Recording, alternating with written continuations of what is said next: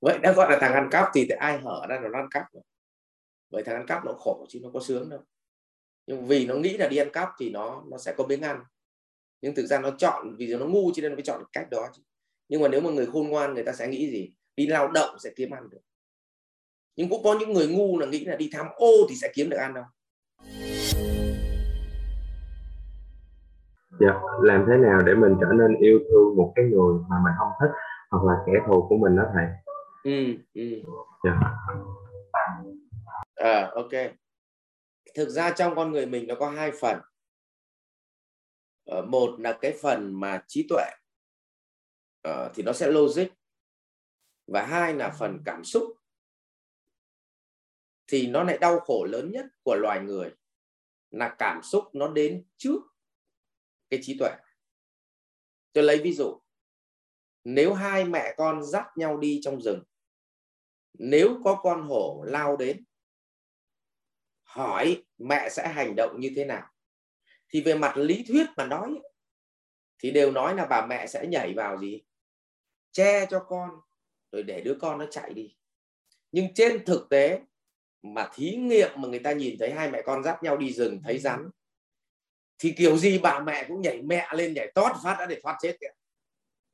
Rồi có khi chạy một đoạn mới nhớ là con mình, thì mới quay lại để cứu con. Cho nên là tâm lý hai bố con đứng cạnh nhau, nó chém một phát là việc đầu tiên thằng bố phải né cái đầu đi đã, còn không biết là nếu né cái đầu nó lại chém vào đầu con mình. Tức là cái cảm xúc nó đến trước. Em nhìn thấy một thằng em ghét là việc đầu tiên em ghét cái đã. Xong một lúc sau mà em tỉnh táo thì cái lý trí của em nó mới phân tích trở lại, thì bắt đầu và em mới ngồi cười gượng gạo với họ. Trong con người mình là cảm xúc bao giờ nó cũng đến trước. Vậy thì việc đầu tiên ấy là khi em gặp một đứa kẻ thù của em thì bản năng đầu tiên là em nhìn phải em ghét. Còn bảo làm sao quý được nó thì không, vì cái bản năng của mỗi con người, cái cảm xúc của con người nó rất là mạnh. Và đã gọi là cảm xúc thì không ai chống được hết. Thế tuy nhiên cái lý trí thì thầy chỉ dạy em cái lý trí thôi. Và lý trí của em nó đủ mạnh thì nó lấn được cảm xúc. Còn lý trí nó thấp thì cảm xúc nó lấn át. Đấy. Vậy thì ở đây là bản chất thế này này. Một người mà họ hại mình thì bản chất là họ có vui hơn không?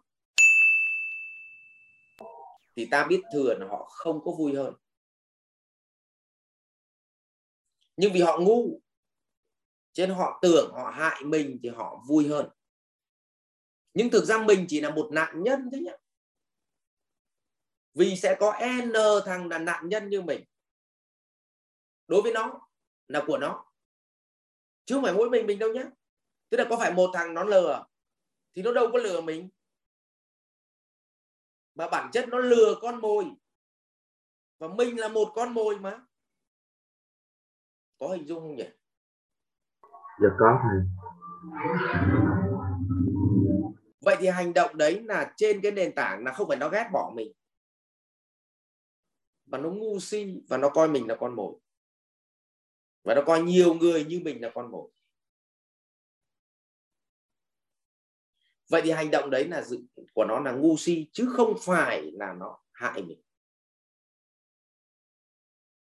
Tức là em phải hiểu bản chất là như vậy. Dạ.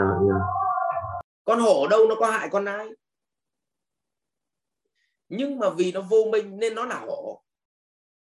Mà nên nó là hổ thì nó phải ăn gì ạ? Nó phải ăn thịt nai thôi. Vậy thì mỗi một con nai nó gặp là một con mồi, chứ không phải nó ghét con nai nào hơn con nai nào.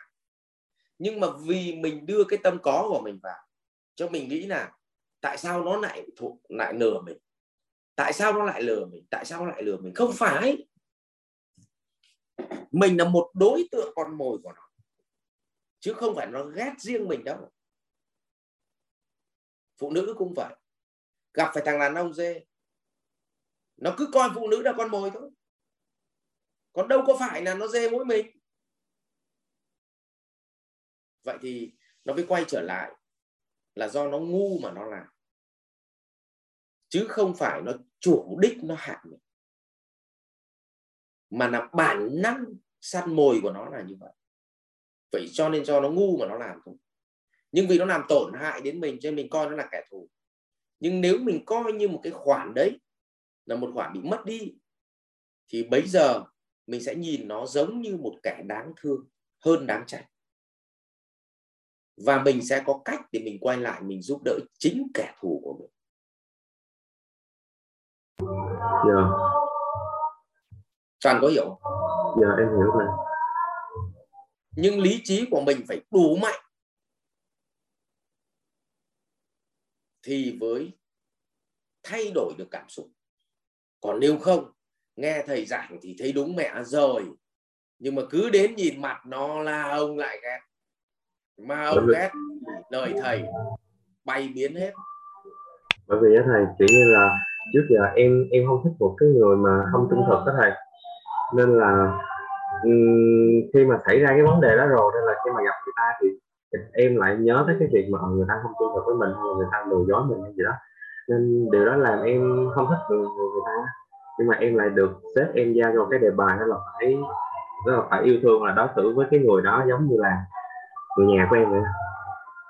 Dạ. Thực ra thằng ăn cắp là thằng đáng thương hay là đáng giận? Thằng ấy đáng thương mà, vì nó ngu nó phải đi ăn cắp chứ. Nó đáng thương mà, chứ đâu có đáng giận. Nhưng vì bố mày cay nhất là ăn cắp của ai thì ăn cắp, sao lại ăn cắp đúng của ông, nó gọi là thằng ăn cắp thì lại bảo ăn cắp đúng vào ăn của ông cho nên ông ghét mày. Còn mày ăn cắp của thằng khác là ông không ghét. Hay nhỉ.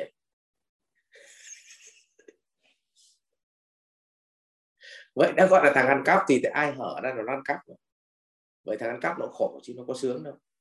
Nhưng vì nó nghĩ là đi ăn cắp thì nó sẽ có miếng ăn. Nhưng thực ra nó chọn, vì nó ngu cho nên nó mới chọn cách đó. Nhưng mà nếu mà người khôn ngoan người ta sẽ nghĩ gì? Đi lao động sẽ kiếm ăn được. Nhưng cũng có những người ngu là nghĩ là đi tham ô thì sẽ kiếm được ăn đâu. Không kiếm ăn đâu, không thấy một hồi dẫn mẹ vào nhà tù. Do họ ngu chứ, họ đáng thương chứ. Chứ còn nếu mà biết trước mà tham ô mà đi tù thì thằng nào dám tham nữa. Đấy, do họ ngu thôi.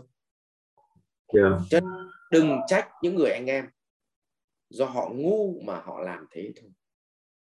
Cho nên chúng ta phải giúp cho họ thắp ánh sáng lên để giúp họ bước đi, chứ đừng giận hờn. Dạ. Tội nghiệp. Dạ. Em cảm ơn thầy nhiều. Rồi.